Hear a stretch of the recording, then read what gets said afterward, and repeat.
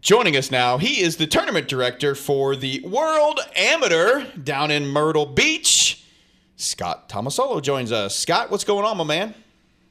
Oh, just another beautiful day in sunny Myrtle Beach. Isn't it awesome? I mean, we've had a lot of rain. We've had some mild temperatures, but it's nice to get some dry, warm days, isn't it?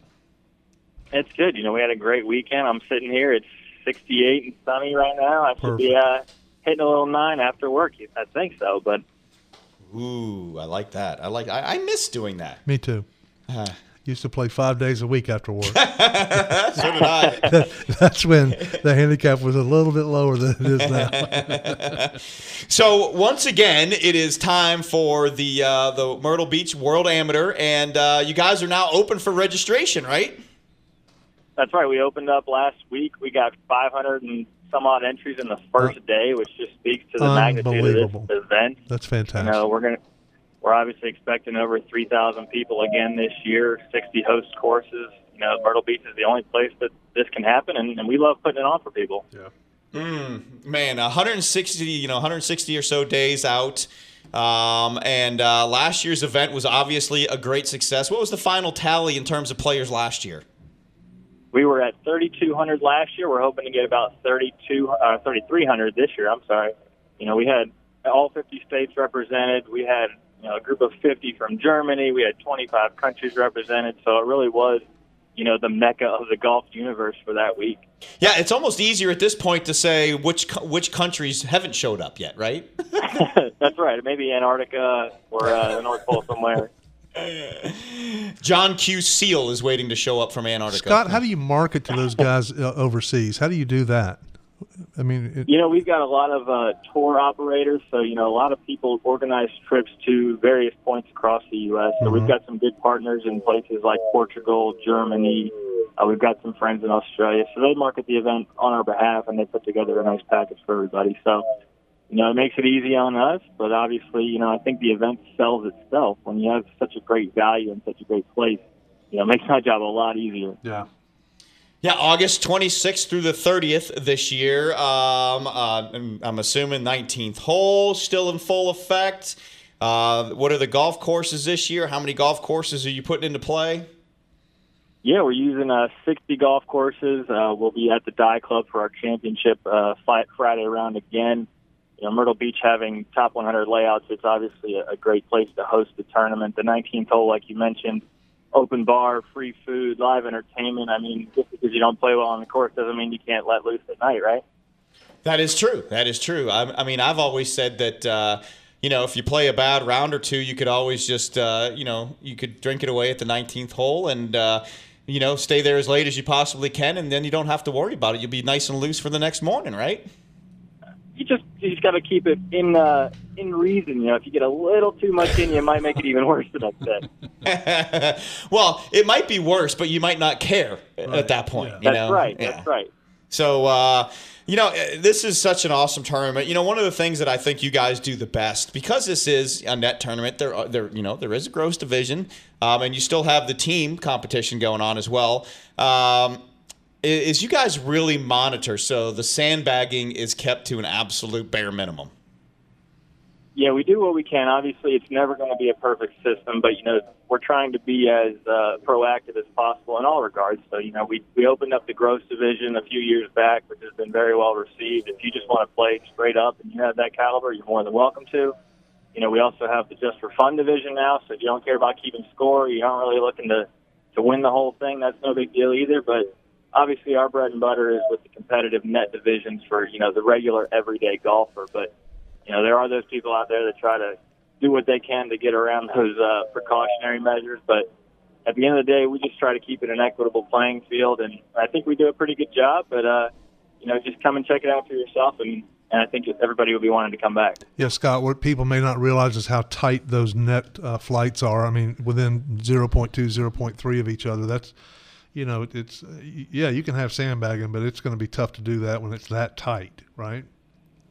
Yeah, and it is. I mean, when you talk about the highest population of golfers, if you're 55 years old and you're a 10 handicap, you are the everyday golfer in our tournament. So you're playing against people of that exact ability, it's tough to really set yourself apart. Obviously, you do have to play to win. That's kind of what we like to mirror in the PGA Tour. Just because you have a handicap, you still got to play well at the end of those 17 holes. Yeah.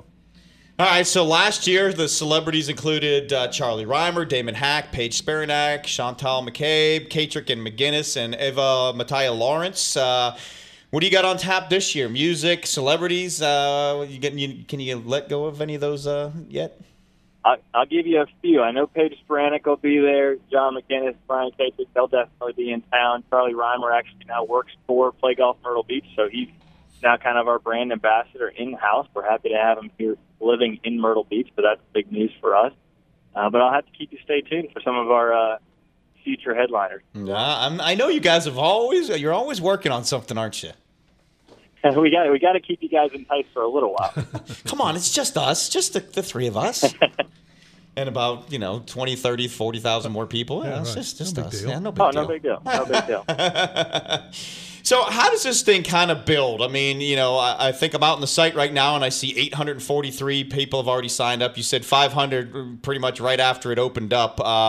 Number one, do you ever cap this thing? I mean, what would be the max that you could fit at all 60 of these courses? And when does the swell kind of hit?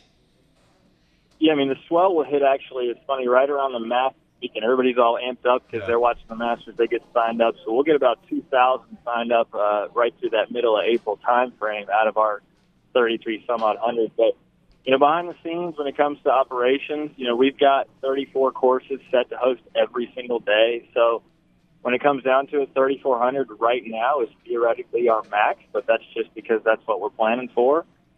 Because we have a multitude of courses readily available, that number really never gets capped. It's just more of a good problem to have in the future.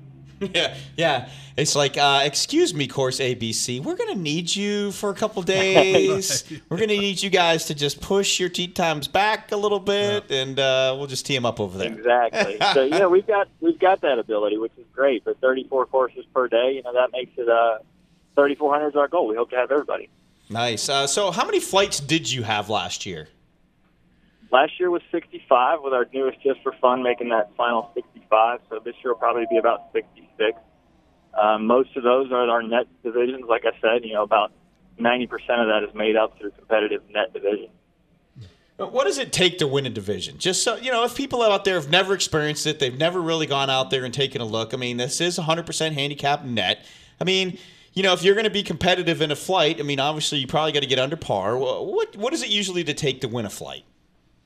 A couple under is typically what it takes. There's a myth that we don't have time to get into that, people shoot way under the handicap in order to win their flight. But, that's a common myth in the handicapped event world. We like to say that you're going to shoot a couple under your course ratings for the week, which is exactly what par is in a net event. So I'll rephrase and say, a few under your course ratings is probably about as good as you need to do. I was looking at the 60. I'm in the 60 to 69-year-old bracket, Scott, and those numbers that I was looking at were pretty impressive, man. I mean, I saw a 276 and a 274, and some of those things. That's pretty good golf over 4 days. Exactly, and that's the point that needs to be made to most golfers who, when they keep a handicap, they're just typing in numbers. They don't know what it means, what it does.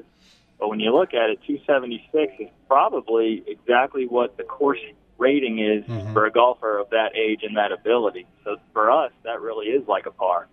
Mm-hmm. The other thing, too, that I want our listeners to understand is when you get to the final round and you take all of the flight winners and they go tee it up and play the final, there's really not been, an advantage for one flight over another flight. I mean, you've had an unbelievable mixture of winners over the years, haven't you? It is. I'm actually glad you brought that up. 35 years so far, we've had every scope and spectrum, men, women, high handicappers, low handicappers, anywhere from, I believe, a 3 was our lowest all the way to a 30.3, I think, was our highest. But the best part about that final day isn't just if you can win it, which obviously would be icing on the cake, but, when you get there, that's when you really are treated like a tour player. We've got the giant monster board with the scores all set up. We've got player hospitality in the clubhouse with fine dining. drinks out on the course. It really is something that you're not going to get at your member guest any day of the week. Scott, how much bigger can this get? You're on 60 courses now. Do you have others lined up later on to maybe host more golfers, or is it kind of maxed out where it is? I mean, you say from 3,200 last year to 3,400 this year. Where does that number go in 2025, for instance? I mean, obviously, we'd love to get it, bigger and better every year. Yeah. We've hovered around that 3,300 number for quite a while, but we've really focused on two demographics to try and grow this game, because we'd love to see golf as a whole get bigger, and that really comes from our younger demographic and the women. We need to get this game younger and get more younger folks playing. So that's where we've been focusing a lot of our marketing on, because obviously these older guys have kept around and been so loyal to us, but we need them to pass it down to their kids. We've got the golf courses for them if they want to play. So like I said, that's not a problem. If we got to 4,000, we would make it work. Yeah. So, what are the ages? What's the lowest age you've had enter and the oldest that you've had enter? We do keep it to 17 and over, just from a golf and handicap perspective. It's tough for juniors out there to play in a net division. They're always just getting so much better. But from 17 to 87, we've actually had a 92-year-old play for many years. Well, he got older every year, I guess. But, 17 is about where new handicap will start to flatten out, as most junior golfers can attest to. So that's really where we start. And the fresh out, the young professionals is exactly where we think we can grow the most, and that's the biggest opportunity. Do we still have anybody hanging on that's played in every single one of them? We do. We have 6 Amazing. players who have played in all 35, and all of them got signed up the very first day for their 36. That's just so cool. Unbelievable. So cool. All right, so Scott, where does everybody need to go if they haven't signed up yet? Where do they need to go to sign up?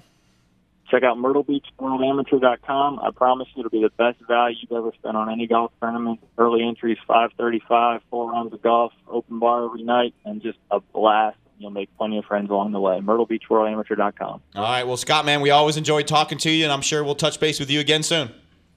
Sounds good. Thanks, guys.